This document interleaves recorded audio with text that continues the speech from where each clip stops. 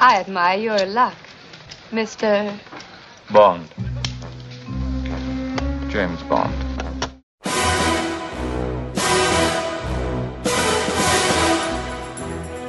This never happened to the other fella. For your eyes only, darling. Whoever she was must have scared the living daylights out of her.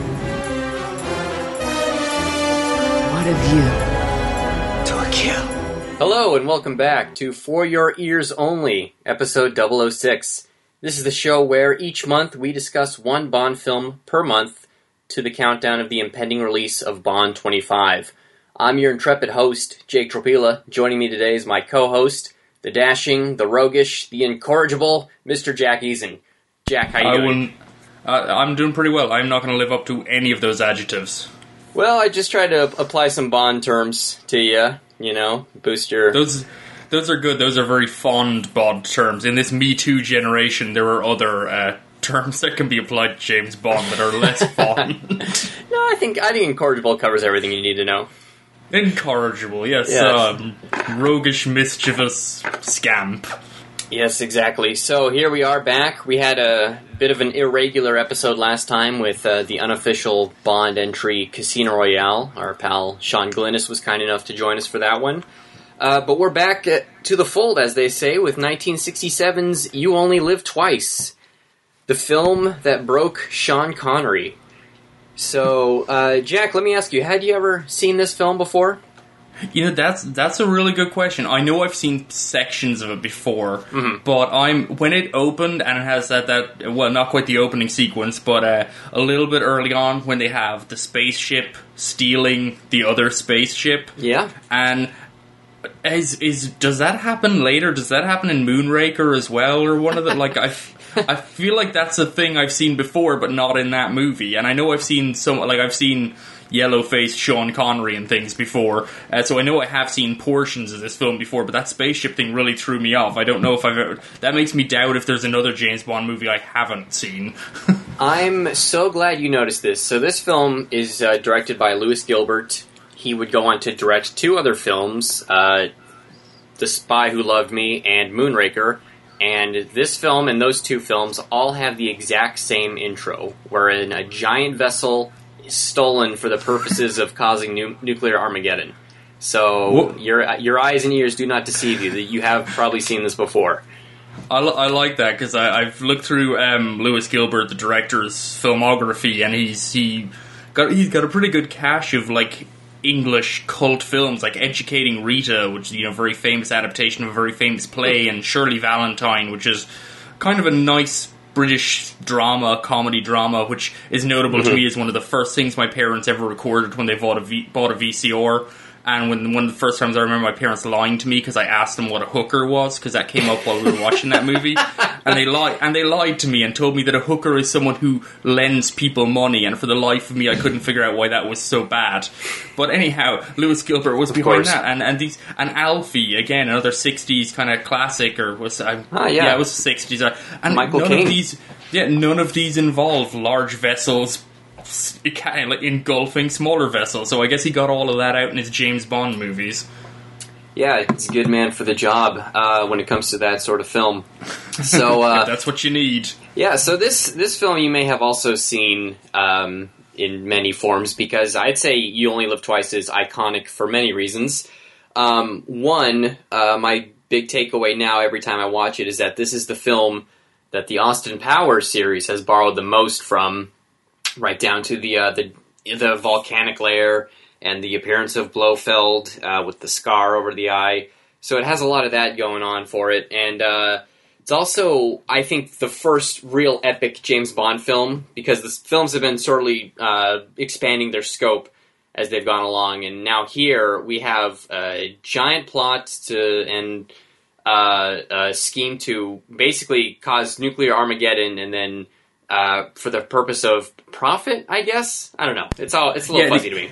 Yeah, that's an interesting plot line. I guess it's kind of an inference that it's some other Asian country. I guess we probably guess China. Maybe is trying to use Spectre to play off the US and Russia against each other to enact nuclear Armageddon. And Blofeld is looking for like $100 million worth of gold.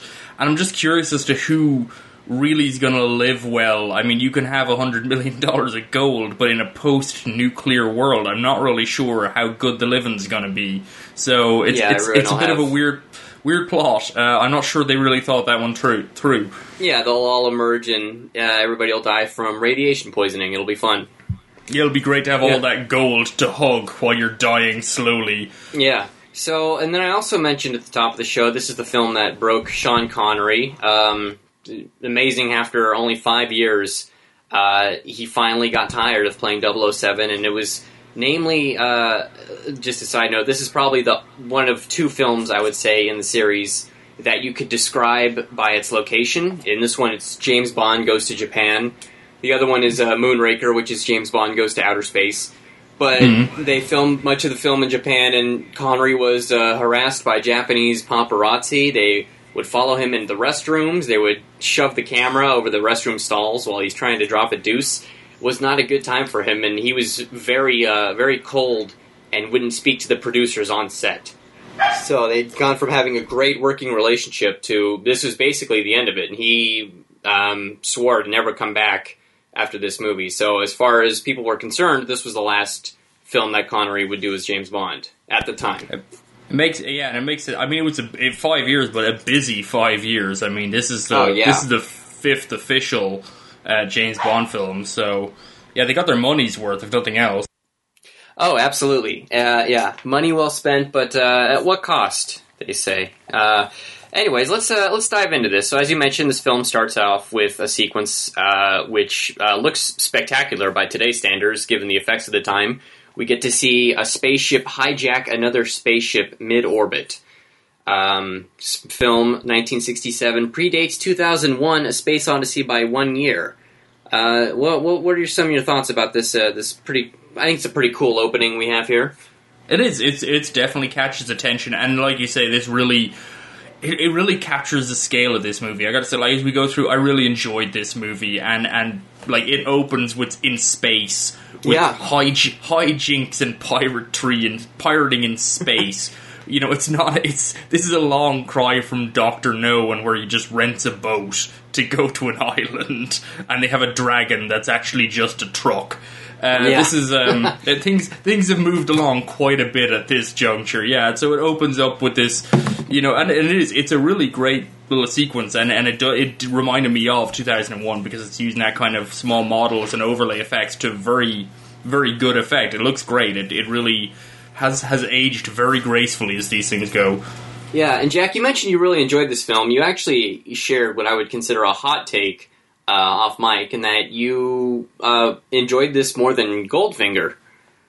Yeah, this is something I'm still weighing it up, because I have a couple of like antagonistic opinions about James Bond that are formulating. First off, I think is that From Russia with Love is probably intellectually the best James Bond movie. It's the best plotted. It has the most interesting ingredients. Yeah. But then Goldfinger is, I can't argue with Goldfinger is just more fun than From Russia with Love and more entertaining.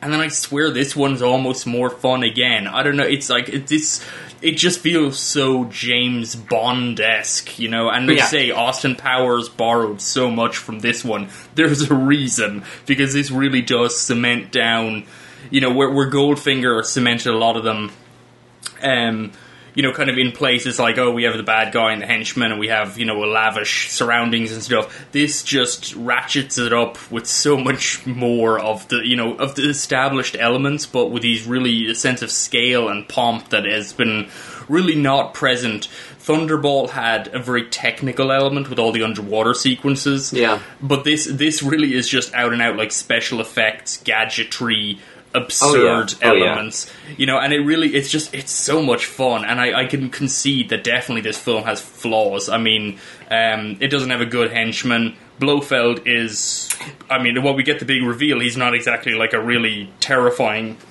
bad guy within the context of the film. No. But there's just so much else going on, and the action sequences are great. I think this is by far and away the best straight up action film in the Bond series thus far.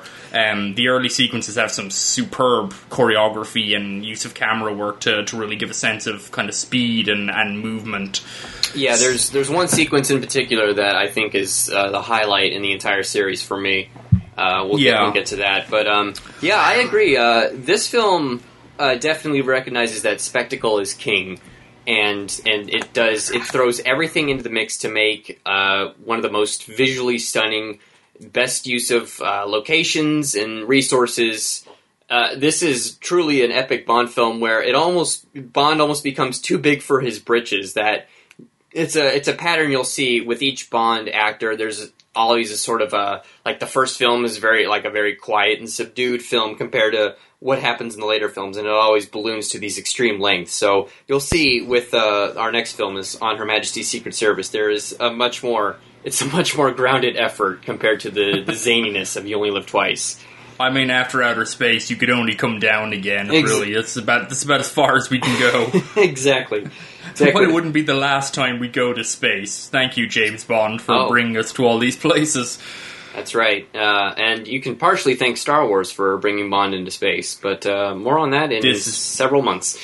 That is true, yes, as Bond is ever the chameleon. Yeah, it's interesting to talk about like the scale, because one thing that's interesting to me about this film is it's got a couple of sequences shot in other places, but it's actually predominantly in Japan. Almost the whole film takes place in one place, which is kind of interesting. It doesn't have that globe hopping like from Russia with Love or Thunderball, where it has like a very ostentatious, we're going to another country because we can afford to. This is all just in Japan, and of course it's in the most spectacular parts of Japan. The country looks phenomenal. They've got all these incredible buildings and vistas that they've consciously sought out for everything. But it's kind of interesting in that way, in that it's very almost kind of a more unified location than the other ones. But then everything about the storyline is, I mean, to the fact that this is a movie with a secret volcanic base, everything else about it is of course absurd. Yeah, so, alright, going back to the opening, space capsule steals another space capsule. Nobody knows who did it. It was an American vessel that was stolen. They're blaming the Russians. Great Britain is acting as sort of a mediator between the two countries. I did really enjoy that, actually, the way that Britain sits between the two and is kind of like smarmy about it. Mm-hmm. I feel that really in this Brexit era really plays towards Britain's sense of empire, as being like, don't worry chaps, we'll sort it out. And it's like, no one really cares what Britain thinks on a world scale. Like in that, like if the US and Russia have an argument, Britain's not in the middle, really doing much. Yeah. But good on them. Good effort. And have no fear, Britain, as they always say, have their best man on the case. Cut to, James Bond is in bed with a woman somewhere, most likely. And in this case, he is. He's in Hong Kong, betting a Chinese agent. And just before they get it on, his Murphy bed folds up into the wall, agents storm in, shoot the bed, and then British soldiers arrive on the scene and pronounce James Bond dead. Then we get into our opening title sequence. Now, before I get to the song, I think this is a very sort of... The entire first... what am I saying? The entire pre-title sequence works really well. It sets up... There's this scheme going on, nobody knows what's happening, and James Bond is possibly dead. Now, I can only imagine 1967 audiences losing their shit after what they just saw, because we're only 5 minutes into the film, and their world has been rocked. And especially 1967 was also the year Casino Royale, the spin-off one, came, where they already had the deaths of several James Bond, and James Bond being interchangeable, there being multiple James Bonds. So I feel like muddy the water. This is like, are they actually going to replace Connery on screen? Who knows? Oh God, I hope nobody back then saw the 67 Casino Royale and thought, oh, is this canon? What's going to happen with Connery? I don't know which one came out first, honestly, but no, I can't imagine anyone saw Casino Royale and thought... Casino did, I think, by a few months. Okay, so I can't imagine anyone sat through that and thought, they'll probably take some ideas from this. I feel like no one would borrow anything from that film, and honestly should have thrown back whatever they had in the first place. Alright, so Bond is dead, so we think. We go to the opening title credits, and we hear this.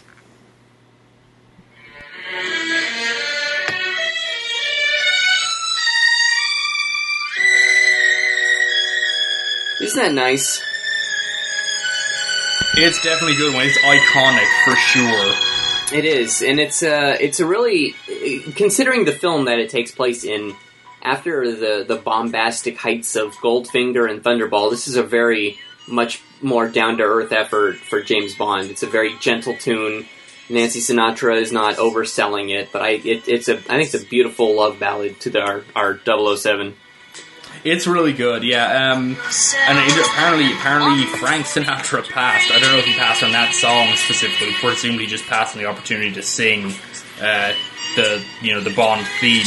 But yeah, it's really, I really think that this is a great theme. It's definitely one of, I think, the top tier Bond theme tunes. My only issue, perhaps, with some of the orchestration throughout this, and John Barry, the regular composer, worked on this one, is just that there's this tendency to put in this awkward kind of what sounds now very dated. I guess it was very much of its time, little Oriental-esque string elements. It has that flavor.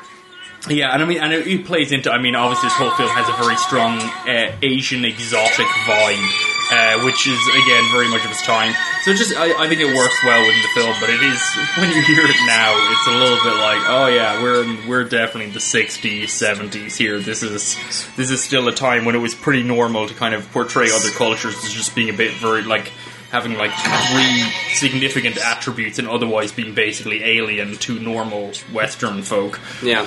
And Nancy Sinatra, she was very nervous about doing this song. It took her about 25 takes to get through the whole thing. And this final version we're hearing is just stitched together pieces from all of those takes. So, yeah, it's daunting to have to do a Bond theme. But it's true. Yeah. I mean, you have to follow up Shirley Bassey, I mean, and Tom Jones after that. It was getting high stakes here. Yeah. And then it just became a period of, all right, let's get the best person to sing the theme. All right, so after our pre-title sequence, we cut to James Bond is given a funeral, a military funeral. He's dumped at sea, but his corpse... I think officially that's buried at sea. Buried at sea. Dumped at sea. I believe Osama bin Laden was dumped at sea. He was dumped at sea, for sure. This was a burial at sea. James Bond is buried at sea. There's even, just in case audiences are not sure, there's even a newspaper that says British Secret Service agent killed. But his body is taken onto a submarine where it's zipped open and revealed that, James Bond is alive and well after all. And his death is a ruse to throw Spectre off of his trail, which I think is a really nice touch. For sure. And it's worth noting, I think, at this point, actually, Roald Dahl was orchestrated a lot of these elements. He was the writer of this film, which I'd actually is something I knew and then forgot. So when his credit popped up, I was like, Roald Dahl? Yeah. So, yeah, he wrote this and apparently really kind of wrote it from the ground up, but there's not a lot from the book in this. So I don't know if the James Bond dying was in the original novel. Do you recall? Well, this is like the last full-length novel that Ian Fleming wrote, and in this novel he actually hunts down and kills Blofeld, but this is after he loses his memory for a short period of time and believes he's a fisherman and lives in Japan, where he's married to a woman named Kissy Suzuki. So a lot of those elements are borrowed for the film. Borrowed few bit. I can see what he deviated from that whole James. That's a very Twin Peaks return element there. Yeah, Dougie Jones. Dougie Jones, Jamesy Bond, Jimmy Bond, hanging out in Japan on his fishing boat. Yes. So Bond is called into duty. He's on a submarine, and this is one of many running gags where every time Bond visits a new location and he has to see M and Moneypenny, they have an office set up in that location. So he's on a submarine. Moneypenny has an office in the submarine, and then M has his office decked out in a submarine, which I can only assume is a military vessel that is probably best suited for more important features other than a nice office with wood paneling doors and such. Definitely my feeling on submarines, from my limited knowledge, is they're probably not going to designate some dude to get, like a bureaucrat, to get a large office on one, and his secretary to get a separate large office. And one, and one where he's not going to be at all the time. Like, it's just the visiting Japan office. Yeah, like in other times they just load torpedoes in there or something, just hanging down, whatever. It's probably the mess hall. No one got to eat on that mission. Yeah. Just M got his office and everyone else had to starve. Yeah, so Bond gets the mission. He has to find the missing vessel. He goes to Japan. Before he goes, Moneypenny offers him a book of instant Japanese, but he reminds her that he took a first in Oriental languages at Oxford. Which is really useful, because Yeah. there's a lot of languages in the Orient, as it's called back then. So I'm not really sure how that works. And Bond does not speak Japanese once in the movie, which also helps as well. It does. In fact, yeah, there's certain scenes where people speak Japanese loudly near him, and one would imagine there's probably pertinent information that he's not privy to, so he maybe should have taken the damn book. There's no helping him. Yeah. So he goes to Japan. He meets with his contact, a guy named Henderson. And forgive me if I'm skipping around a bit, but he meets Henderson, is played by Charles Gray, who would actually go on to play Blofeld in a later installment, interestingly enough. But the characters have no relation. He's killed through a knife through the paper-thin walls. Bond runs out, hunts down the attacker, beats him to death, dons his gear, and then gets in the man's getaway car. And this is a part of the film I really like, because this essentially allows Bond to infiltrate the office that sent the killer, but also the chauffeur who's with the killer, he doesn't recognize that his ostensibly a 5'8" Asian man has now turned into a 6'1" Scotsman who weighs over 200 pounds. It's a power of belief. He puts on that little face mask, and just pulls the brim of his hat down low. And suddenly, there, who could tell? Yeah. You know, it's amazing. And he just kind of grunts, and the guy he takes it at face value, and Bond piles into the car and pretends to be injured. And he drags him upstairs and everything. He throws him over his shoulder, and he takes an elevator ride up to the office. Yeah, he must have thought the guy just ate a lot before going on that mission. He probably thought he had like a stitch or a cramp from running away after assassinating him, because he ate just a ton of food beforehand. It's probably a very reasonable thing, and he's like, this dude is such an idiot. I'm dragging his ass upstairs again. Yeah, so he realizes that Bond is an imposter, and we get a pretty underrated fight sequence between the two of them. Oh, for sure. It's kind of akin to the train fight in From Russia with Love. My thoughts exactly, yes. Bond, straight up picks up a couch and starts using it as a battering ram against this guy who's built like a pro wrestler, not like Oddjob. And it's a pretty gritty, tough fight, and all the punches are brutal. For sure, and this is one of the reasons why I kind of like this one's vying with Goldfinger for me, is because it's got that level of kind of just notching it out just a little level beyond, you know, kind of into the outrageous, just dipping its toe into the outrageous just enough to make you really excited to see what it's going to do next. But then that fight alone is better than any action sequence in Goldfinger, as far as I'm concerned. I mean, I think the fight between Oddjob and Connery in Goldfinger is honestly a little bit stilted, a little stagey. It doesn't have a momentum to it. Certainly Red Grant and Bond's fight in From Russia with Love is a much better kind of a much better comparison point. That's a much tighter kind of kinetic fight sequence, and it really, they say, it's just a really punchy fight sequence. It's got a real sense of impact to it. They're really throwing each other all over the place. I'm sure stunt doubles were used extensively for Connery in this point, but I mean, yeah, it's a good one for sure. Guy regretted dragging his ass upstairs. I reckon he got thrown all over the place. Yeah, they're throwing furniture. A sword comes into the play. Bond takes him out with a statue. It's great. That's right, and it's a really nice office too. It's got a really nice 60s design. I like it. It's you know, some of that retro stuff you look at and you're like, oh, that's awful. But honestly, that's a nice combination of wood and padding and modular like chrome tubing and stuff. It's very, very nice. You know, it's got I could take some pointers from this one. Yeah, it's got like those sort of those deep seat chairs where you just kind of roll your back into, and it's got a nice looking bonsai tree growing in the middle of the office. It's pretty great set.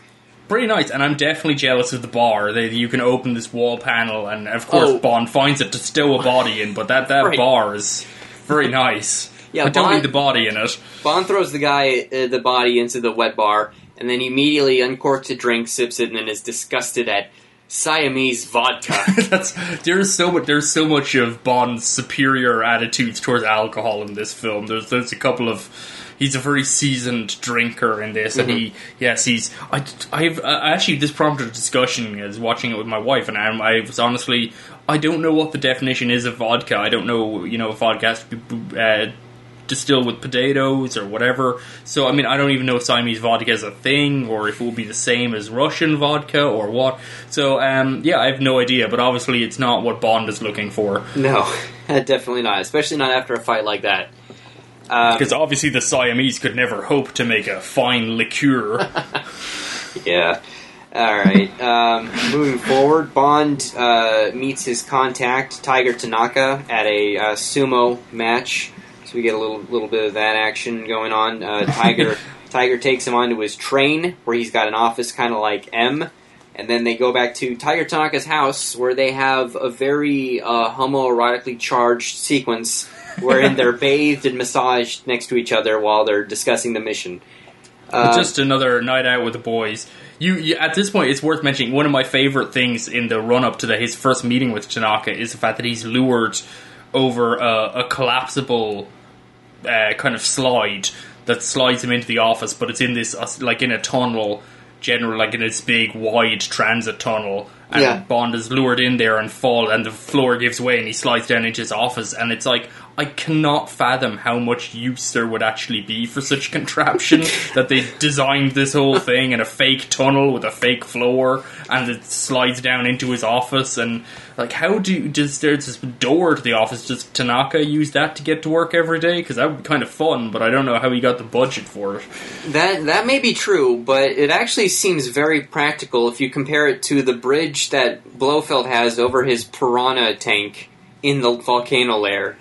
Like this is true. You have to walk across the bridge, and he'll dump you in if he's. Well, yeah, and that's a fair point. But Blofeld is an insane genius. It's true, or something to that. So I feel Tanaka is surely Japanese Secret Service. This is taxpayer money. That's true. That's going into this. So honestly, it's lavishness. Disgraceful, terrible. Yeah. So. Bond and Tanaka, they're bathed next to each other in these nice baths. They each have about 4 women sponging them. Tanaka says, in Japan, men come first and women come second, which is nothing I really have a problem with. I don't know how you feel about it. No, that seems right to me. That seems totally in order. I can't imagine anyone would argue. No, this is 1967. Everything is fine. And then also this is the scene where you mentioned Bond's about the vodka. This is the scene where he also gets some sake, and he says that sake's perfect if it's at the right temperature, 98.4 degrees, which he somehow was able to tell with his tongue. He's just good. Yeah, no, I this is a weird one to me, because firstly, it's in Fahrenheit, and I don't think British people or Japanese, maybe Japanese is Fahrenheit, maybe, I don't know, it seems a little bit unusual. And then secondly, I'm just, as soon as he said that, I was thinking, how many assholes in 1967 saw this movie and then just ruined a good night out with their friends at a Japanese restaurant by claiming they know about sake. Like, that's just all I feel like is that a bunch of people's like, 98.4, and they're like really bringing it in. It's like, it's too cold, it's too warm. While Japanese people are like, what is wrong with you? Yeah. That's what I imagine. I just feel these films have a large knock-on effect of just giving people stupid ideas, because I have no idea what the correct temperature for serving sake is, and I imagine there's a fair amount of leeway either side of that, to be honest. Yeah, Bond's he's a smug and pretentious prick when it comes to food and drink, as you'll see. He really is, but at the same time, we'll never forget poor old Red Grant giving himself away by ordering red wine with fish. Yeah, which, to be honest with you, I don't know a lot about wine and food, but even I wouldn't do that one. So, to be honest, Grant has no one to blame but himself for that. But so be it. Mm-hmm. I guess it lets us know it pays to pay attention to these things. Yeah, so, alright. Bond goes back to that office where he had the first fight scene to go undercover and discover what their business is. He meets Helga Brandt, the gorgeous redhead who's working for Spectre. They discover that he's a secret agent, though, because the desk that the guy he's interviewing him has an X-ray machine on it, and you can see his gun in the pocket. Yeah, I have a feeling watching that Mr. Osato, the guy who runs that company in his office, has that. Yeah, I think it's Osato. I imagine that people he has business meetings with in that office must have a very high cancer rate compared to the national average. It's just getting bombarded with X-rays unknowingly. Pretty cruel. Yeah, and there's a reason they're like sitting 15 feet away from each other at the desk, because they don't get affected by the radiation. I feel like Osato and Helga should have like both slipped on lead plated jackets before sitting down and just claimed it was a Japanese custom. Right. So Bond's cover is blown. They opt to kill Bond. Bond escapes with the help of one of Tiger Tanaka's top agents named Aki, who becomes one of the two Bond girls in the film. And they are able to escape with the help of a helicopter that has a giant magnet on it, which is amazing every time I watch it. Not just, like, I mean, that's of all the ways to dispatch a car with 4 gunmen in it. Because interesting to note, this film does not have a tricked out car. We do not have a tricked out Aston Martin. No. Aki drives around this really, really nice classic Toyota Roadster. It's a really nice little car. Probably a death trap, but whatever. That's old cars in general. But yeah, it's super nice, but it doesn't have it doesn't do anything. It just drives like a car, which is very disappointing. One of the more grounded elements of this film is that cars are just cars in this film. But yeah, they're getting chased by this car with 4 gunmen in it. So they just have a helicopter show up with a giant magnet that just picks it up, which is a very, very useful solution, and drops it in the ocean. Just drops it in the ocean. That's just happens.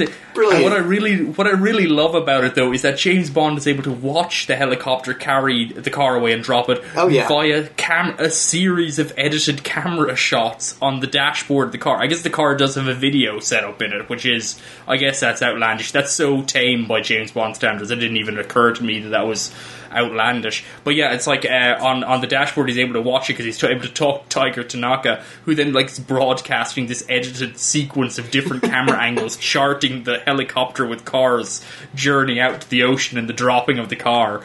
I was like, and that's not, and later on in space they have a similar sequence where they have like this edited series of cameras, like from external far off points. It's like, who has these cameras floating out in the ether, just able to pick stuff up? It's I only wish reality could ever be so cinematic. Yeah, that's one thing that, as much as I love this movie, that's one thing that always takes me out of it too, because when Bond goes down that elaborate slide into Tiger Tanaka's office, they say, "Oh, we've been watching you, Mr. Bond," and they play video footage of Bond, but they're just showing footage of You Only Live Twice on the TV. And it's always like, just they watch the movie. Like, the best other example I can think of is in Star Trek: The Search for Spock, Kirk blows up the Enterprise, and at the beginning of the next film, there's like this trial for Kirk's actions, and then they just basically replayed the ending to The Search for Spock, where they watch all the same camera angles of the Enterprise exploding. And it's like, I of course think of Spaceballs, which did similar thing. It's like, oh wait, we need to see where they are, and they fast forward the film all the way up to where the film is, and right. I mean, why not? The technology exists in the future, and James Bond is all about it. So yeah, I mean, I guess it plays into Japan as a nation of such technological genius that apparently everything is captured in cinematic glory, in widescreen and everything. It's wonderful. Yeah. So, Bond and Aki investigate Tiger Tanaka has this photo of a boat that has been seen near this volcano. So they go to the dock to investigate the boat, and they find these tanks of liquid nitrogen. So something is going down there. This leads to a full-on assault where all the dock workers chase James Bond. And this leads to a very impressive set piece, where with one long helicopter tracking shot, Bond runs across a rooftop, evading and beating up all of these thugs. What was your thought on that shot? That, again, this brings back, why am I so charmed with this film over say Goldfinger, and Goldfinger's really for me the standard bearer. There's nothing like that in Goldfinger. That's such a great shot, and it just kind of opens up the whole thing. This real spectacular, multifaceted action sequence. It gives you a sense of continuity between his fighting partners and so on. It's just a really great touch, and it's not like it's a massively complex thing to do. It's expensive, obviously it takes a little bit of extra planning, but it just really enlivens what would otherwise just be another kind of run, kind of throw a couple of stuntmen, have them do stunt falls. It kind of changes that choreography, which is really all it still is. It's still pretty standard choreography-wise, but when you have the camera pull back up like that to give you this spectacular single shot, it really ties it together and makes it something much more impressive. Yeah. And that's what I think is really invested in this film. This film has... I feel like Thunderball had that sense of cinematic to it too, but it was bogged down in kind of a technocrat kind of concept of what was really good. Yeah. And we discussed that in Thunderball, that the underwater sequences are technically very demanding, impressive sequences, but they don't really translate into thrilling action. This film kind of picks up on that, but translates it much better into a genuine spectacle for the audience, and it really, kind of adds to it to a point where I think this film has all of the kind of good parts of Goldfinger, and then on top of that just adds in this just a little extra bit of oomph on the action sequences, and that and the office sequence are really, kind of, I think, key takeaways of that. They're really great examples of how to just do action well, just generally. Yeah, there's a lot of... I'll say there's some people that don't like this movie, but in many ways, the film is, as much as I warmed up to Thunderball this go-around, in many ways, You Only Live Twice improves on Thunderball. I mean, for one, it's a much tighter pacing, and it runs about 15 minutes shorter. And yeah, just the audacity of this shot. I mean, when I went back and revisit all the films about 6 or 7 years ago with a more critical eye, the first time seeing that helicopter shot, it blew my mind that they attempted to do something like that back in the 60s, and I never tire of seeing that. I occasionally I'll just pop onto YouTube just to watch that sequence because it looks so goddamn good and beautiful. Yeah. And it just shows, it's just that extra level of cinematic flair. Just to, like I say, it's the choreography on the ground it's a little more demanding because it's a one-take shot. It has to all be done together. But I mean, really, it's just Bond kind of running through and grappling with stuntmen and kind of making a motion, and the stuntmen doing a flip to one side or the other as Bond bests them. Yeah. It's not it's not groundbreaking anything in terms of the choreography, but the cinema's eye on the choreography completely transforms it, and that's what's invested there, which really elevates the whole sense of it. And again, it's got the docks. It's Kobe docks, I think, in Japan to shoot it. So it's like this. It just is a massive, sprawling architecture of industry that's out there. It's just a really, it really uses its locations very, very well. I think it maybe uses its locations a little better than previous Bond films as well. Yeah. Although it still absolutely caters to, what are 3 stereotypical things we know about Japan? Sumo wrestling, hot baths, and ninjas. Although, why would you not go to the ninjas?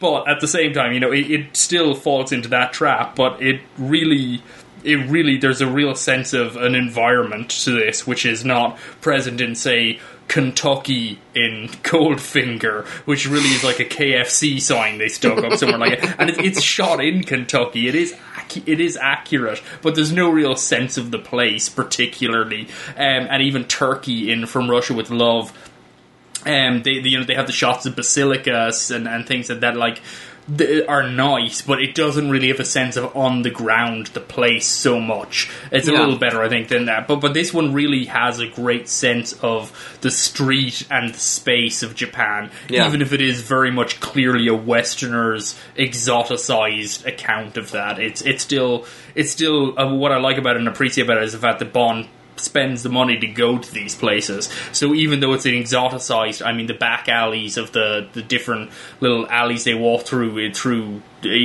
looks very similar to something you would see in a Narusa film or an Ozu film of the time or a Fukasaku film. It's like, because it is actually what they look like. It's they went there. So even the exoticism is toned down by the fact that they relied on actual Japanese locations, and they worked heavily with Toho. Toho Studios provided a lot of, when they shot on sets in Japan, Toho provided those sets and provided the actors and things like that. So, there was a genuine connection. As much as we might complain about Bond and his kind of not very pleasant views of other cultures and so on, there's certainly a stuntedness there. And the productions did certainly, lean heavily on the resources that Japan was able to offer them with their own film industry. And yeah, it works really well. And that's why I think this film really has just a great sense of place and spectacle that comes from that. Yeah, and it's also like with the producers, Cubby Broccoli and Harry Saltzman, they have the opportunity to film in Japan. They're not just gonna they're gonna say, hey, let's show the world Japan. Let's film a ninja camp sequence with these beautiful centuries old castles in the background. It's gorgeous. And one final thing I'd like to add about the helicopter is that John Barry's score really is remarkable over this sequence. I'm gonna play just a little sample. It's got kind of like the Bond film or the Bond theme thrown in with Nancy Sinatra's theme, and then when the trumpets come in,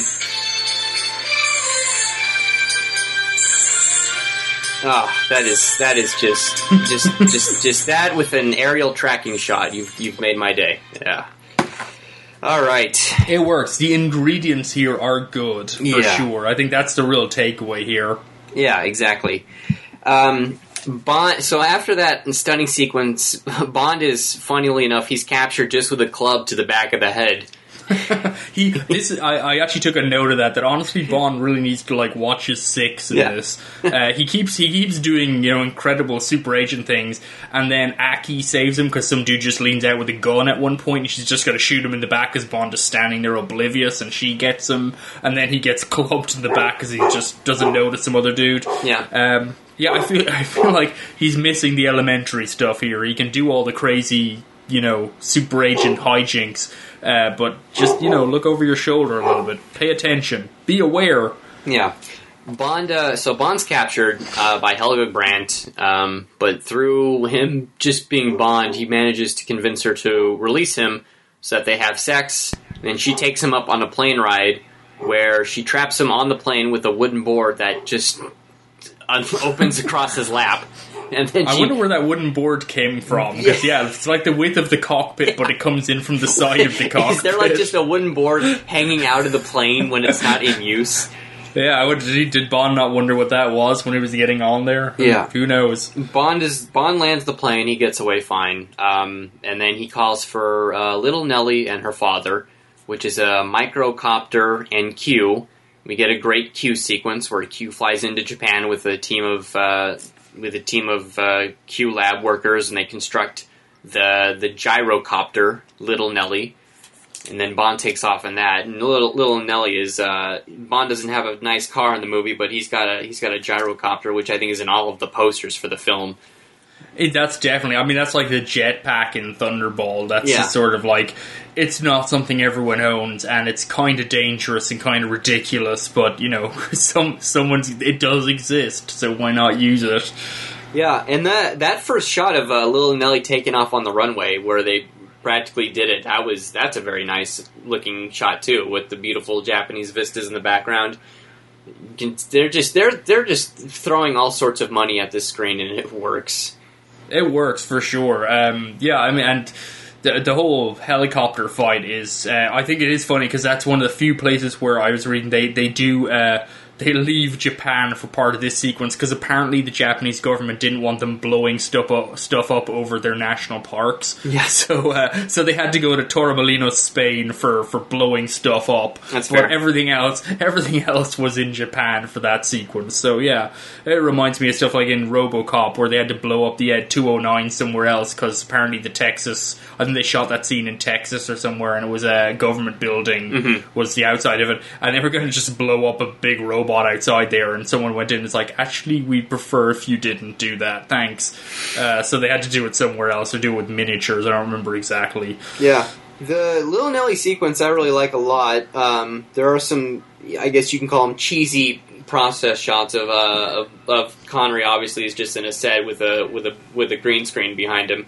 But no, I like him just firing all the rockets and the aerial mines. He has to fly above a helicopter, and he drops like the little, I don't know if you ever had like one of those parachute toys, which was a soldier attached to a parachute, but he drops like 50 of those onto a guy.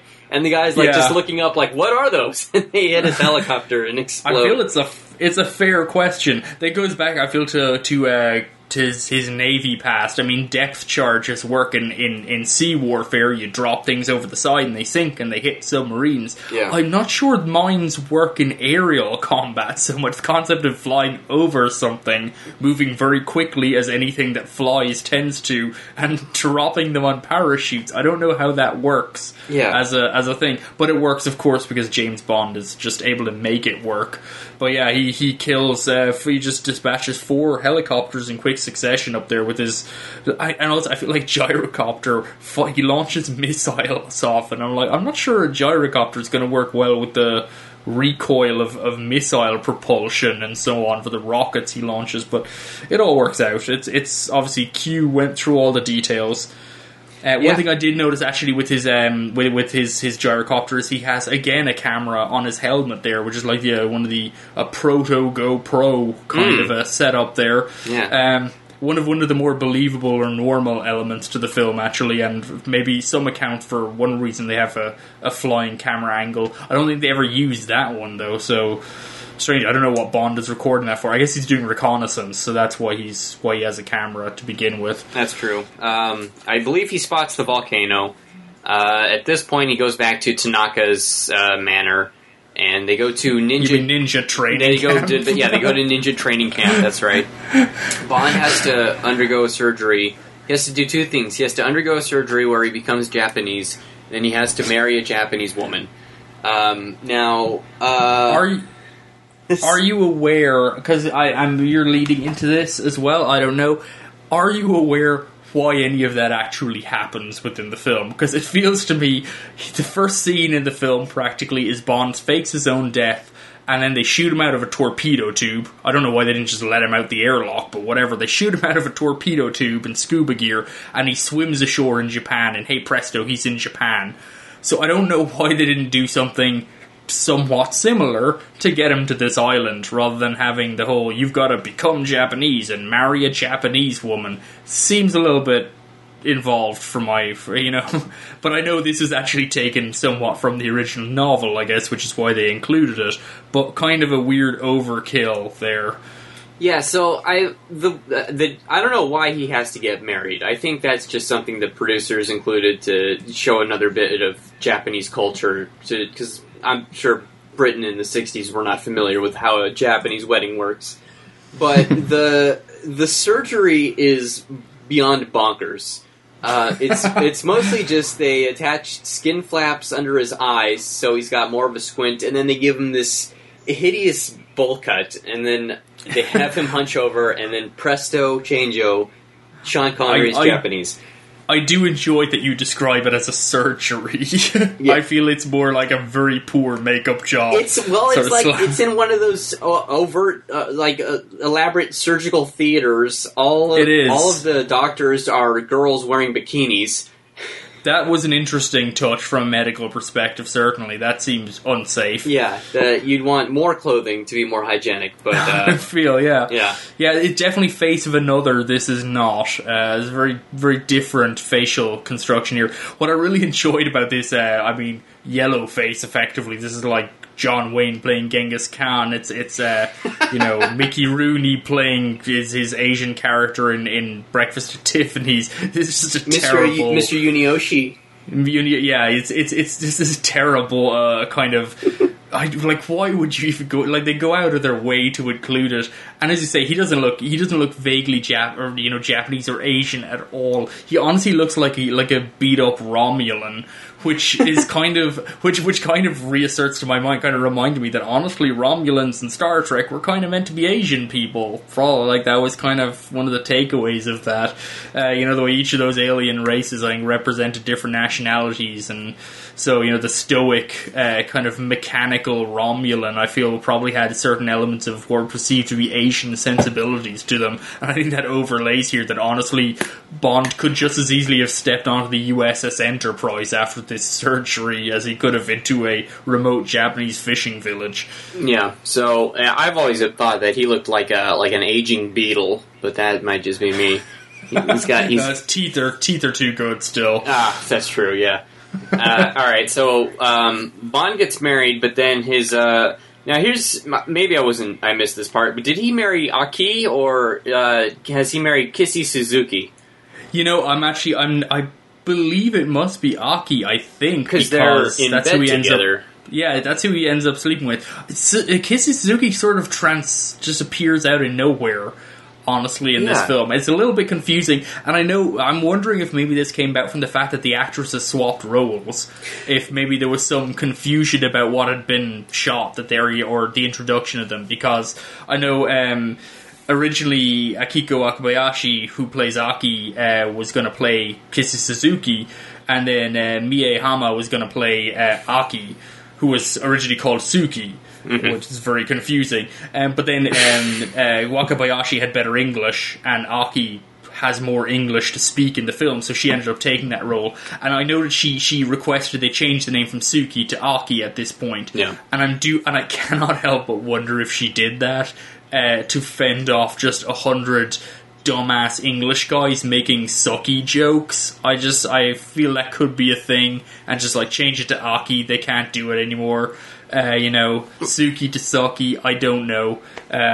Of course, Full Metal Jacket hadn't popularized a whole range of hideous Asian broad humor at this point yet, but I don't know. The James Bond series just suggests to me that's not a mile away. I don't know. She requested the name be changed, but Mie Hama then took over as Kissy Suzuki. She took that role, and yet she just sort of appears out of nowhere when Aki dies. And Aki's death has a very iconic death sequence, which has been copied in many films after, where she's asleep in bed with Bond, and an assassin is on the rafters, and he hangs a needle down right above. He's intending to kill Bond, and he hangs a thread down right above Bond's mouth, and then drips poison down along it. So the idea is that it will drip into Bond's mouth, but at the last moment, Bond rolls over in bed, and Aki follows, and the poison goes into her mouth and kills her. Bond dispatches the guy on the rafter, but yeah, Aki is just sort of... She's given a funeral, I guess, and then next thing you know, Bond's with Kissy Suzuki, who's not named once in the film, but she's supposed to be the Bond girl of the movie, even though she shows up really late and doesn't have much to do as the others have. No, she's somewhat of a quiet Bond girl, and this is where we're talking about kind of the quality of the ingredients versus the final product. Yeah. That I still feel like From Russia with Love has the best ingredients, but maybe doesn't make the best final recipe. Whereas this has definitely shortcomings. Like, Kissy Suzuki's not exactly a memorable Bond girl. She doesn't say much. She pretty much is just a bikini walking around for a while. But, everything else works so well. There's so much else of it that's just really genuinely entertaining. Yeah, this is the low point of the film for me. Essentially, anything after Little Nelly all the way up to Bond rediscovering Blofeld's lair, the pacing really sort of flags. And just the switching of the girls doesn't really do much for me. And it doesn't help that neither of them as Bond girls are all that memorable. I guess Aki is, but she's killed off too soon. So yeah. There's definitely. I think I would agree with you. There's a flag in pacing here, and yeah, I think the Bond girls are honestly. Yeah, I don't know. I feel like I don't know if they're trying to play up an Asian stoicism or something, but Aki is she's very confident and cool as a character in the film, and kind of very well collected. She's not a damsel in distress, and if anything, she keeps saving Bond's ass, to be honest. Yeah, oh yeah. But she just doesn't have a lot of. There's nothing to really differentiate her or make her stand out. There's nothing. I can't think of a major trait other than the car. Her car is the most notable thing about her. Yeah, it's true. I do like though that they note the level of Japanese efficiency amongst the people, because when Bond goes to the Osato building for his interview, the secretary says, "You're 3.5 minutes early for your interview, Mr. Campbell," or whatever his name was. Whatever his fake name. Yeah. Anyways. Of course. Let's, so, essentially Bond discovers where the the evil helicopters are coming from. He finds a fake volcano, which has a false opening that he later infiltrates. This is revealed to be Spectre's lair of business, and it's being run by Ernst Stavro Blofeld. Number one. Number one. We finally get to see his face, but not before Bond is captured and brought into his office. And he gets the line, he introduces himself. He tells Bond, I thought you were assassinated. And Bond says, yes, this is my second life. And he says, you only live twice, Mr. Bond. Good times. Good of course, that is just that is important to note to people. You do not actually live twice, so do not take life advice from this film. Yeah. Yes, there is of course You Only Live Once, which is, for anyone who hasn't seen it, is a 30s Fritz Lang film, which is pretty much like the forerunner to M. Night Shyamalan, and I fully recommend it. It's a really ridiculous film. That has nothing whatsoever to do with this, but just in case if you were to mix them up, it's still worth watching that film. Yeah, do you think maybe Drake was a Fritz Lang fan? Oh, definitely. I think YOLO every time. I just think, yeah, that's about the death penalty.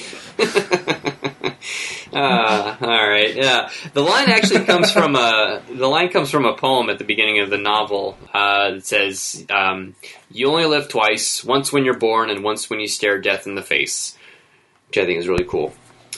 Yeah. Anyways, Bond's captured. We meet Blofeld face to face. First time we're seeing him. He's played by Donald Pleasance of what's one of my most famous for Halloween, of course, Dr. Sam Loomis. Halloween Although 2. I feel like Wake and Fright is actually probably the scariest film he's ever been in. But a slightly different tone. Yeah, that's a bloody good film. Bloody nightmarish too. It is absolutely terrible. That's true.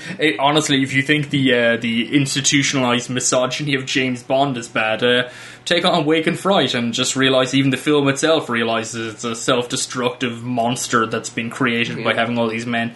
Good times. Yeah, if the death of innocent animals is funny, then Wake and Fright is a scream. Yeah, honestly, Wake and Fright, not to get too off the point, but that's one of the only films I know of where they actually requested, the Animal Protection Group requested they leave in more scenes of animal cruelty to literally highlight how bad kangaroo hunting in the outback had become, that it literally was just barbarism unchecked. And they were like, just leave it in to let people know what's happening, which is a really, really bad sign. Yeah.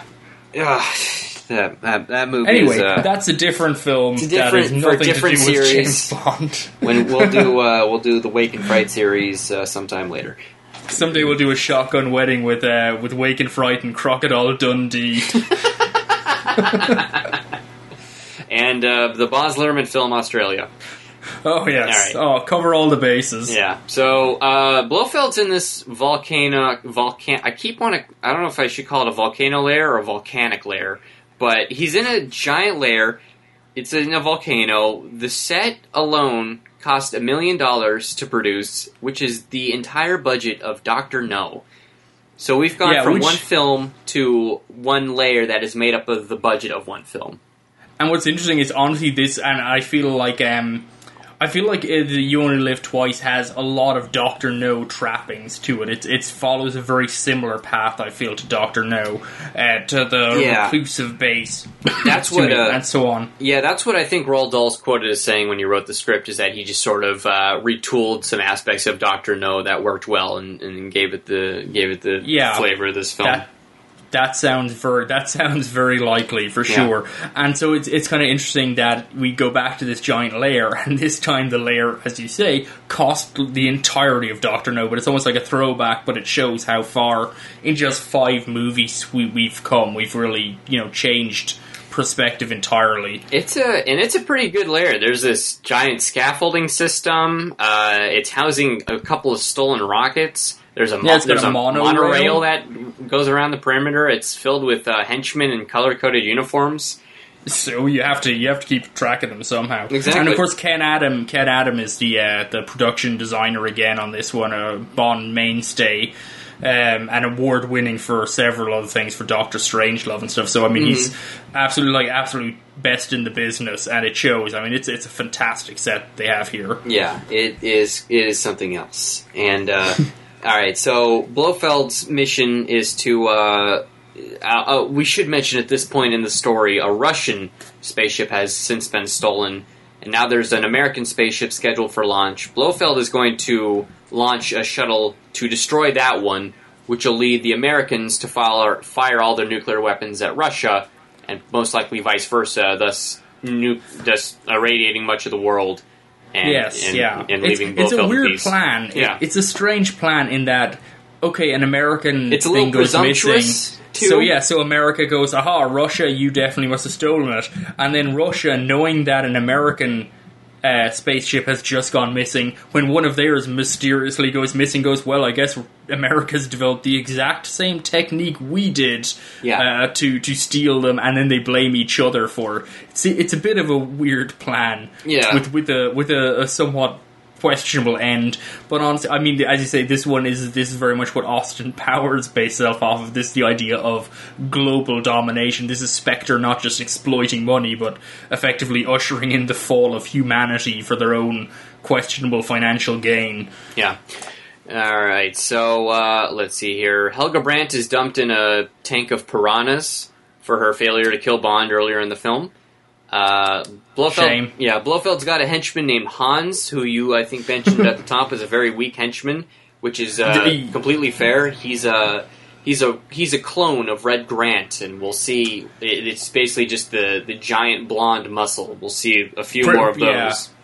Like, literally, his only characteristic, I guess you could describe him as Teutonic. That's about it. He's just... if this movie had been made in the early 70s, Arnold Schwarzenegger could have played him in a wordless role. Like, if Robert Altman hadn't got him for The Long Goodbye, Schwarzenegger could have just slotted straight in here in the same exact role, just as the big dude who doesn't say... I don't think Hans even says a word.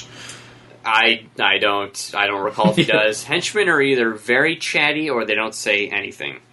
That's true. Red Grant was like the chattiest, most refined of the lot, and then this guy's more Odd Job, but without a cool hat. Yeah. I like it when my henchmen are a little gregarious.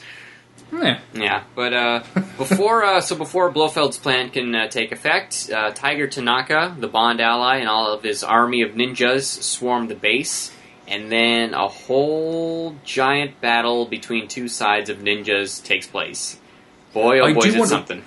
Where did the ninja, because again, I'm thinking Tanaka's a Japanese intelligence agent representative. Mm-hmm. Where did the ninjas come from? Who funds them? What do they do? Are they military? This is just a confusing bureaucratic element of this film, that he just has this whole team of ninjas at his disposal. I'm like, does the government know they have the team of ninjas? Is this something he did on his own time? I like to feel that Tanaka just developed this entirely on his own coin. That he has a castle and he just got a bunch of ninjas because he thought it would be pretty cool. Oh god, I'd love to have the money to fund my own ninja army. That would be spectacular. It is the dream for sure. Yeah, so ninjas swarm the base, explosions start going off anywhere, Blofeld hides in his impregnable fort. Now, here's the thing, Blofeld is holding this cat. Through all the movies you see Blofeld, he has this white Persian cat that he's constantly petting. Once the explosions start going off, that cat starts freaking out for dear life, but the actors are playing it off like nothing is happening around them. And there's one shot in particular of Donald Pleasance pinning the cat to his body as it's struggling to break free, while he's threatening James Bond that he's going to kill him. It is so damn funny. For sure.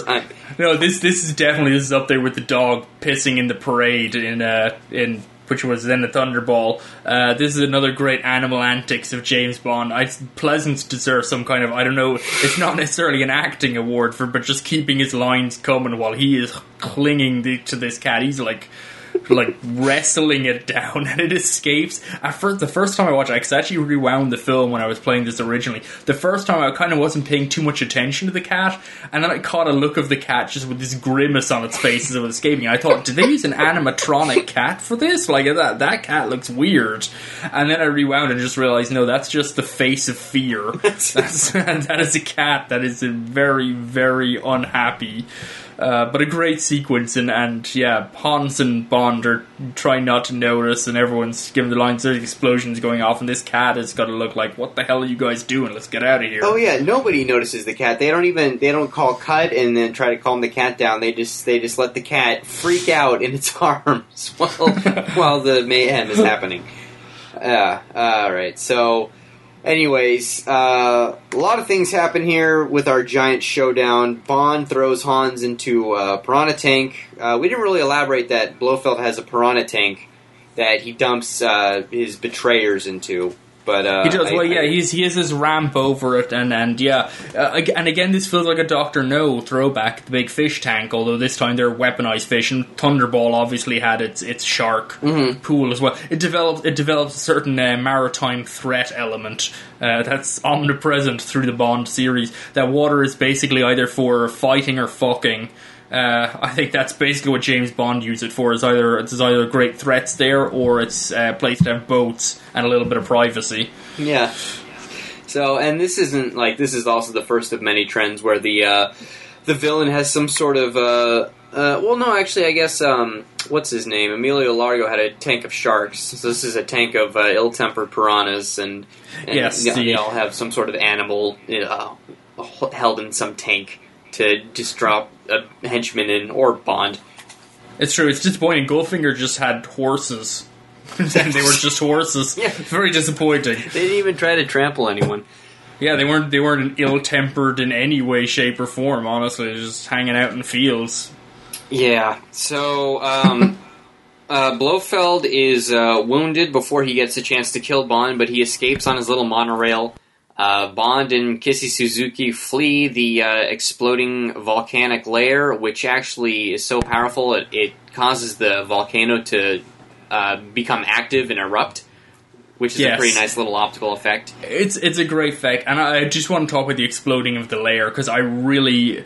There's a certain thing where we talk about special effects in films, and like a lot of people complain when special effects aren't real, or realistic, or you can see the strings, you can see the piece moving. I've never really subscribed to that. I think it's, the special effects only become bad when the movie around them isn't good. That's when you really start to become tired with crappy special effects or with substandard or whatever. When the movie's supporting it, I really like kind of being able to, or I really don't mind when special effects show the strings where it's very obvious what they did, because it falls into the kind of the school of film as a craft, as an artisanal thing, that you have these people who manufacture elements of it, and it's all kind of put together, it's sculpture, effectively.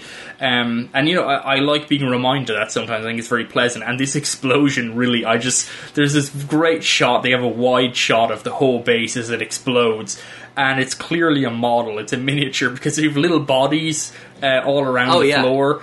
And they're literally, I think they got like little, I don't know if you have them really in America, but like Subbuteo players, so it's like a little soccer game as kids, everyone played it, and it's like you have little figurines, it's like, the figurines, they have like a semicircle at the base, which allows them to balance, and you flick them with your finger, and you play soccer with these little men that you flick around, the little plastic men. That sounds like what we would call foosball.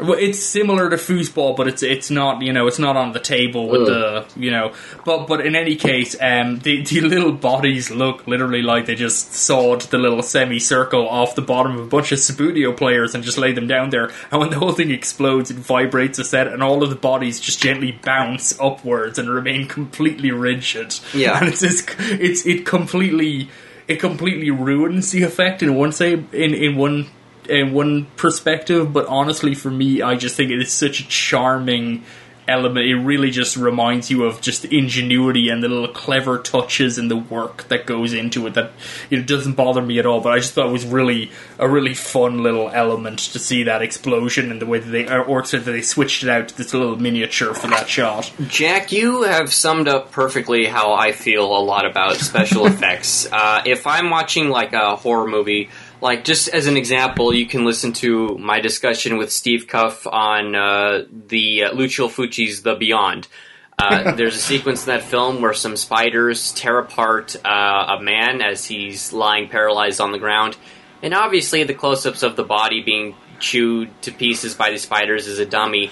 But I find those effects very endearing, and they really genuinely add to the charm of the film. I like that they went through the trouble to at least, put together a corpse that resembles the actor to some extent, and just anything you can see that is like tangible and practical on the screen. Yeah. I will, no matter how quote unquote cheesy it may look, I will always champion that over like anything that is computer generated. Before the internet attacks me, I love these movies that I'm about to say, but I love The Raid and John Wick. But every time somebody is shot and it's a CGI blood wound that shoots out of their eyeball or whatever, it takes me out of it a little bit. And I think it is. It's a little easy. Squibs are always the way to go. Yeah, for sure. Yeah. Well, and I enjoy it. God, that scene in Fushi is great. How do spiders chew? How do they take such big chunks out? It doesn't make any sense. It's a magical film. It doesn't matter. It just works. And the fact that when the filmmaker's convinced of it, I buy into it too. Yeah, and definitely. I think it falls into the concept of film to me as a craft, as a product. It's digital is great and it allows for so much more versatility. But honestly, I would never poo-poo these just great old-fashioned physical practical effects. They have such a great presence to them. Or even like just going back to the opening of You Only Live Twice, the spaceship, the guy, the astronaut whose tow cable is snapped by the closing doors, and he's just left astray in space. That like looks terrifying to me because it's got a weight to it that like a CGI figure being blown into space would not have the same effect. Sure. Yeah. So yeah, it's a great it's a great sequence, that whole exploding thing. The whole storming of the base is probably the biggest action sequence in James Bond history. I guess Goldfinger has a kind of a big one too, but it's a much more basic.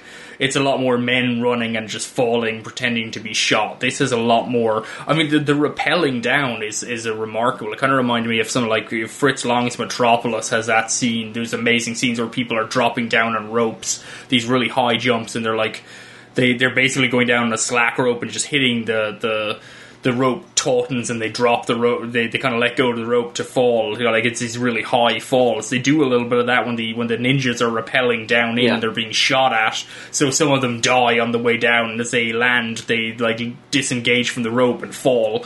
Having come down, however, like 50, 100 feet, I don't know. I'm very bad at measuring distance on screen, but it's just fantastic. There's so much going on, and I would also say I think Tiger Tanaka kills more people in that sequence than James Bond kills in his entire career. Tanaka's just killing people everywhere. Even Bond seems a little like, I always wonder about when, like the scene at the Kobe dock. I always wonder about Bond's running around. And he's shooting all these guys that are running at him with lead pipes. And I'm just thinking they're just trying to get this intruder out of the base, but Bond is murdering all of them. I wonder how the Union feels about that. I don't know. The poster, one of the posters for this movie, I'm looking at it right now, sums up the film perfectly. It's a shot of the volcanic layer. There's ninjas rappelling down, firing guns at other ninjas rappelling down. There's men on the ground fighting around an exploding rocket. There's helicopters in the sky. And all along, James Bond is walking on the side of the rim of the volcano towards the audience member, so to speak, posing with his gun. I'll send you a copy of this, but just look up the poster for this movie. It'll tell you everything you need to know. Sounds good. Yeah. Sounds like, another candid photo of James Bond just hanging out. Yeah, so the base explodes, Bond escapes with Kissy Suzuki. They're left in a raft at sea, but before they can make love, as you mentioned off mic, Moneypenny cockblocks him with a submarine. Cockblocks him with literally the most phallic object in the military arsenal, which I think is an amazing touch. That's right.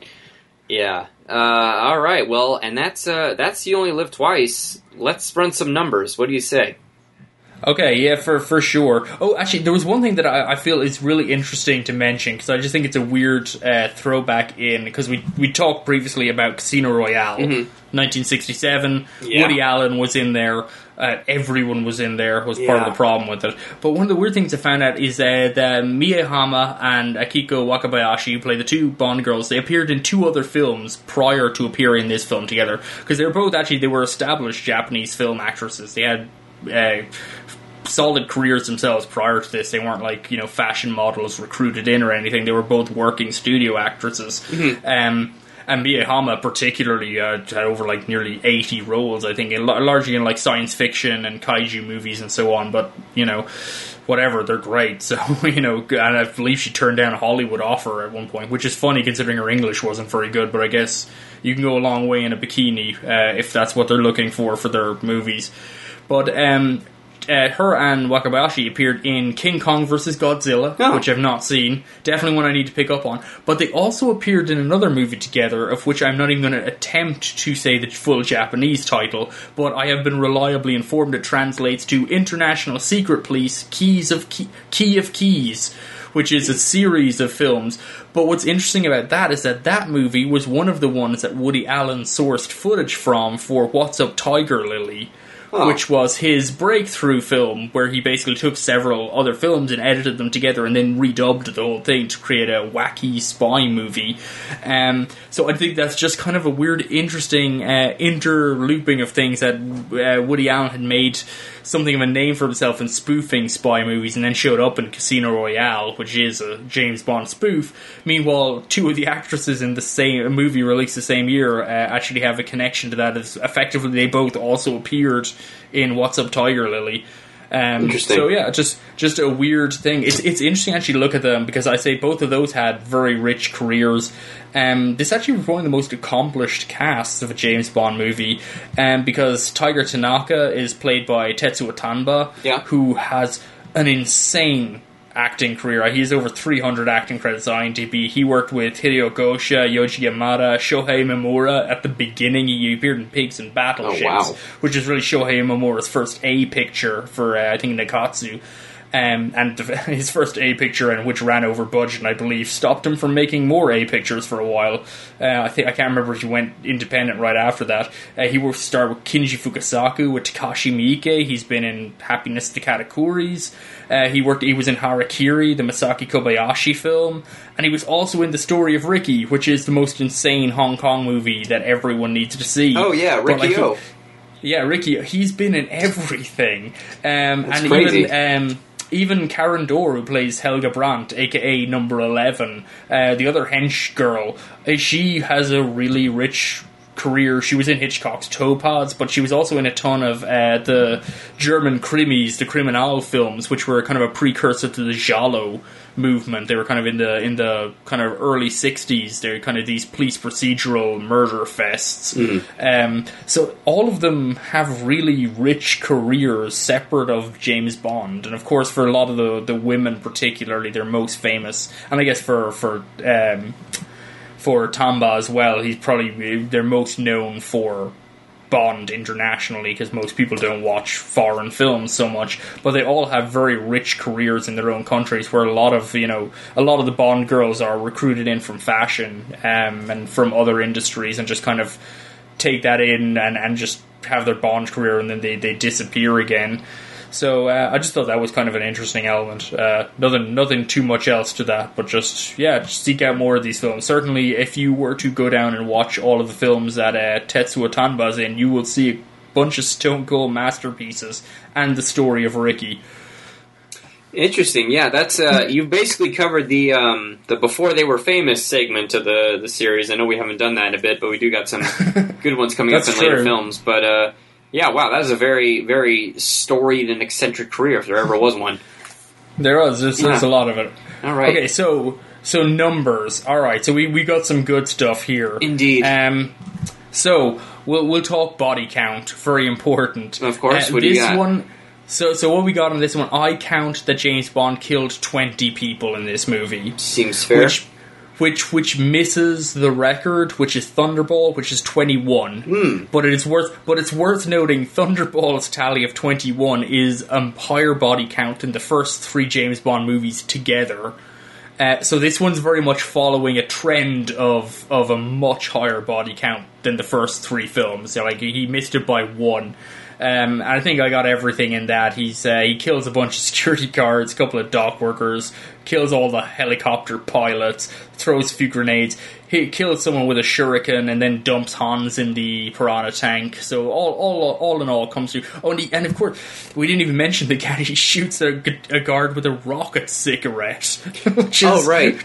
What a way to die. Yeah, and that's funny too, because at that point he's held captive in Blofeld's office. And, like, of all the guys Bond elects to kill with his rocket cigarette, he just kills a guy who's, like, halfway across the office. Could have taken Blofeld out, but, yeah. What fun would that be? And that would have caused quite a significant distraction of itself. I guess we'll imagine that Blofeld was sitting behind a bank of computers and didn't have a clear shot. We'll just pretend that was the reason. But so yes, we've got 20 people killed in this. This brings Bond's total body count to 61 people he's killed, which is impressive, to say the least. Wow. Yeah, well up there. Now, this is where things get a little bit interesting. We're talking about his sexual encounters here. Mm-hmm. Because I note here, and I'm going to put this down here, Kissy Suzuki is not counted. He does not. Moneypenny cockblocks him, because she's goddamn hero. And he does not get that. So Kissy Suzuki is out. However, they still hit a record here, which is that the age difference between Mie Hama and Sean Connery is 13 years on around at this point, which is a new record. That beats the previous record, was with two other women, Daniela Bianchi in From Russia with Love, and Molly Peters, who played the physical therapist that Bond kind of rapes in Goldfinger. Or in Thunderball, rather. In Thunderball, yeah, there was a 12-year age difference between Connery and the actresses playing them, but Mie Hama wins. That's 13 years. That's now the one to beat. That's we'll see who can top that, yeah. If you think that's bad, Karen Dor, the actress who plays Helga Brandt, which, by the way, is only an 8-year age difference between Connery and her, she, in real life, apparently lied about her age, so she could marry at 16 to a man who was 30 years older than her, who was a film director. So basically the whole industry is garbage. If you needed any, as if the news headlines weren't proof enough of that, that's something else that happened. But anyhow, she went on to have a rich career and lived. Karen Dor only died last November. Yeah, it was very recent. She was very recently, and she had a very full career, it would seem. So, different times. Well, I don't know. It's not really an excuse, but nothing we can do about it. We're just keeping score. So, Bond sleeps with 3 women here. Doesn't get Kissy Suzuki. She's the one that got away, and she may honestly be the one that got away for the whole series. It's very unusual. Which brings his total sexual partners to 14. Jesus Christ. 14 in 5 films. Which is, dear God, this is like a Seinfeld episode run amok. I think, actually, the scary thing is Seinfeld and a lot of other sitcoms probably puts James Bond's sexual partner count to nothing. And the age difference between them, we have a little bit of unknowns here. We have the 3 women he sleeps with is an Asian massage girl with Tiger Tanaka, because Tanaka offers him one, because that's not creepy. Probably to diffuse the homoerotic tension between the two, and was like, just take that girl, please. I don't know what I got myself into. There's Helga Brandt, and then there's Aki. So the age differences there between Helga Brandt with Karen Dor is 8 years. Between Akiko Wakabayashi is 11 years, which is not insignificant. Yeah. She was 26 to Bond's 37. Karen Dor was 29. Mie Hama was 24, which gives us a 13-year age difference.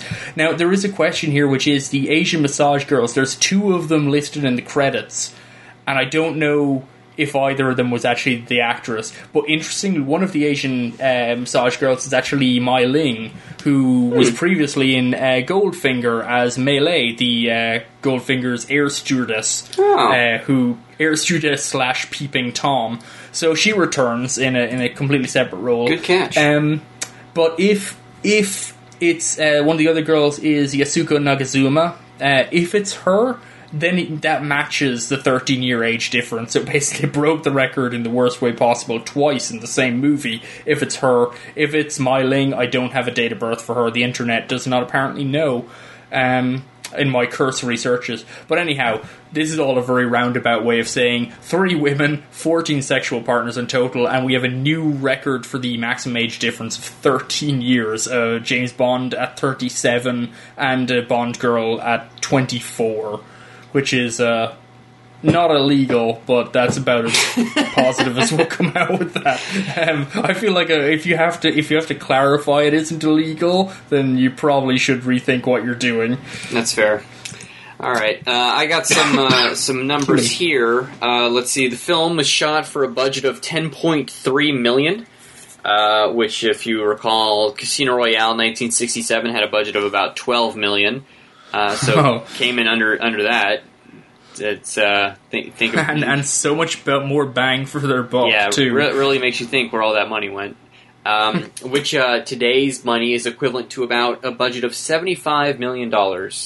And as I mentioned, $1 million 1967 was also the same cost of the entire budget of Dr. No, but that was only used for the volcanic lair.